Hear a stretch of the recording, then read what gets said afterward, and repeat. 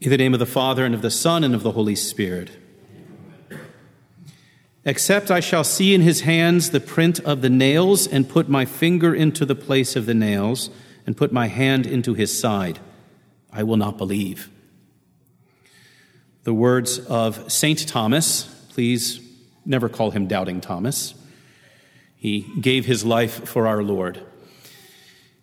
And he has a certain insight insisting on the wounds of Christ. He knew what to look for. He should have believed, yes, he should have believed the testimony of the other apostles when they had told him that they had seen the Lord. But still, his intuition was right on the money. He focused on the wounds. This Sunday has trafficked in various names over the centuries. Dominica in Albis, it has been called from the ancient church. Lo Sunday, which is a fairly unremarkable name. Quasimodo Sunday, which is the funnest name. And now Divine Mercy Sunday, as decreed by Pope St. John Paul II, and as requested by our Lord's own appearances to St. Faustina. Divine Mercy Sunday. And it's important for us in our culture, in this time in history and in the church, to focus on mercy and to beg for it. We live in a time of great depravity, and that calls for not just sitting back and judging those who do wrong, it calls for appealing to the Lord for mercy. And so it's fitting that in these days, this Sunday, the Sunday in the octave of Easter, in a sense, receives a new name. And it turns our attention to what Thomas insisted on, the wounds of our Lord. The wounds of the risen Lord preserve the truth about mercy. Without those wounds, really there is no mercy. First, the wounds of our Lord reveal the depth of sin. The instinct in our culture, elevated even to a philosophical school, is that of relativism. To trivialize things, to sort of rid ourselves of guilt by saying that there is no such thing as right or wrong. It's all relative. It all depends on what you think. And so no one is willing to say something is good or evil. Our Lord's wounds rebuke this school of thought. Relativism robs man of the dignity and the ability to repent. Because if there is no such thing as right or wrong, then it makes no sense to repent. There's no opportunity for mercy if there is nothing wrong. And by saying that there's nothing wrong, that doesn't remove the guilt that we experience deeply within ourselves. It simply means we have no path to be forgiven. What's necessary for mercy is the recognition of sin. And unless we have that recognition, we are trapped in our sins. It's not as though we're freed simply because somebody calls black white and white black. Simply because we call evil good and good evil doesn't mean that we don't suffer the effects of sin.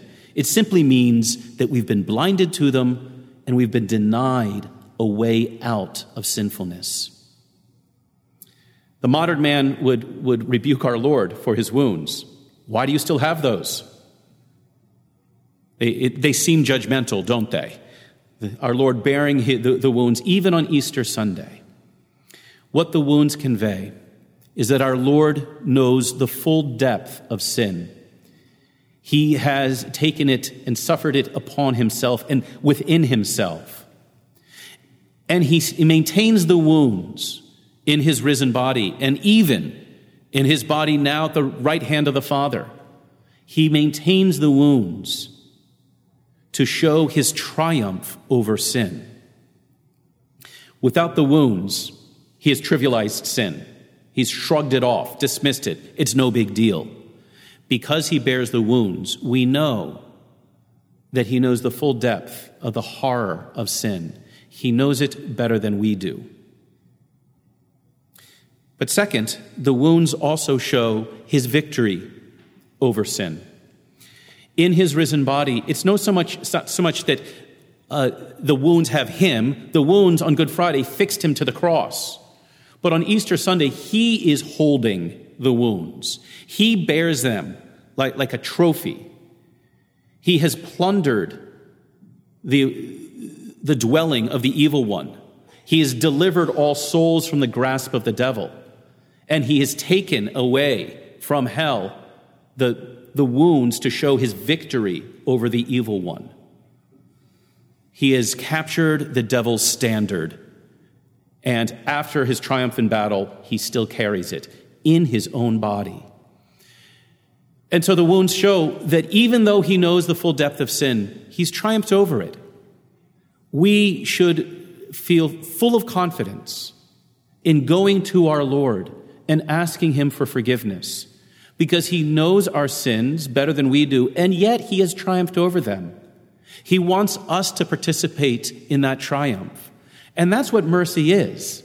Mercy is his acknowledgement of sin, and then joining us to participate in the victory over them. Not making light of sin, not denying it, and not withholding the forgiveness either, but displaying the full horror of sin and at one and the same time his victory over it, a victory that he desires to share. That victory is imparted to us, or rather, we're made greater participants in that victory whenever we go to confession. When you receive absolution, you participate in Christ's victory over sin more and more. Because confession is when we unite our sorrow with his, and then he in turn unites us with his victory. He shows us the horror of sin. He shows us the victory over it and the graces he desires to bestow upon us when he forgives. But also, his wounds show us the demands of forgiveness. Because the message of divine mercy is not simply that he has won forgiveness for us. It's not simply that he has risen in order to impart that grace of forgiveness.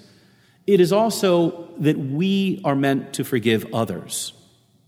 And if this is ever left out of the Christian life, we cease being Christians. The forgiveness that we receive, we ought to extend to others. And the degree to which we extend to others, we will also receive. And so our Lord says to the apostles when he appears to them, whose sins you shall forgive, they are forgiven them, and whose sins you shall retain, they are retained. Now, of course, to the apostles, he is giving them the sacred power to forgive sins in confession. But in another way, this message extends to all of us, that the risen Lord commissions us, in a sense commands us, to forgive others. Only priests do that in a sacramental manner, but we are all meant to forgive those who have trespassed against us. And our Lord's wounds reveal that that's always going to cost us something. We back away from real forgiveness. We choose other ways around it. We lessen the sin by saying, well, it's not that big a deal. Or we'll forgive people that we like and who are likable, but we won't forgive people who, well, are a little more difficult. We pick and choose who and how we will forgive. Our Lord's wounds show that forgiveness involves a cost. Another translation in the Lord's Prayer would be, forgive us our debtors. Forgive us our debts as we forgive our debtors. To forgive a debt means to take a financial loss. To forgive those who have trespassed against us means that we suffer some kind of loss spiritually. We are giving something up. We're remitting that punishment that injustice perhaps might be due. But in the greater thing, in mercy, we forego it. It costs us something. It bites into our pride. It costs us that. It might make us look weak to others. It might cost us a sort of standing with others. But our Lord's forgiveness, in a sense, is not complete until we participate in it, not only in receiving, but in extending that forgiveness. If we're unwilling to suffer. If we're unwilling to sacrifice, then we're also unwilling to forgive others. Our Lord's wounds show us that suffering involved in forgiveness ultimately leads to the triumph of the cross. The wounds that our Lord suffered on the cross are not just the necessary precondition for his rising from the dead. You have to die before you rise. But they are the seed sown that bears fruit in his forgiveness of us. And so also the difficulty and the sacrifices that we make in forgiving others will bear fruit in an increased likeness to Christ and an increased charity towards others and among others. Please never call him Doubting Thomas. Yes, he did not believe the other apostles. Yes, he doubted at first. But his intuition was absolutely right. He had to see the wounds of our Lord. Let us go to our Lord's wounds, the wounds of our risen Lord, and in them find the reality of sin, but also, and even more so, his triumph over it, and ask him from his wounds to make us participants in that mercy. In the name of the Father, and of the Son, and of the Holy Spirit.